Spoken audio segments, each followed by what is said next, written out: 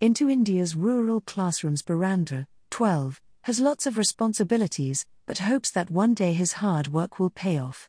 Since Birandr's father left home to work as a missionary, life has been very difficult for the young family.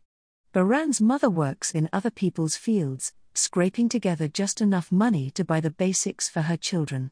Like many families in this part of rural India, they also have a few animals and a small garden where they grow a little food. As the oldest, Birandr helps out where he can, doing many of the household chores and looking after his 3 little brothers. It's a lot of responsibility for a 12-year-old. Birandr's day begins before the sun comes up. He wakes at 5 a.m. to wash the dishes before helping his mum collect water from a neighbor's well.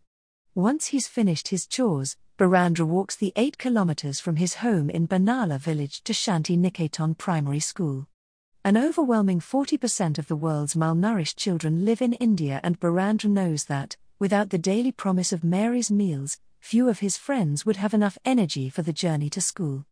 "It takes me an hour to walk to school," he says. "Most days I come without having eaten. If there was no food here, there would be far fewer learners. The younger children come to school to eat. If we were forced to bring something of our own to eat, it would be very difficult. After school, I walk home with friends.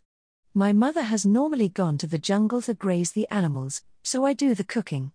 If only I had a sister, she would help me do it." When his mum gets back, the family eat the meal Birandr has cooked. Then, he does his homework before going to bed.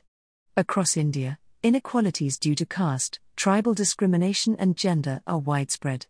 For those born into poverty, like Birandr and his brothers, there are few opportunities. But Birandr hopes that by working hard, he can one day help to lift his family out of poverty and hunger. "By educating myself, I can do useful work," he says. "I can be a doctor or policeman if I study. My dream is to be a policeman, to help my mum and dad better their situation so they don't have to worry about money." Brought to you by Audio Harvest.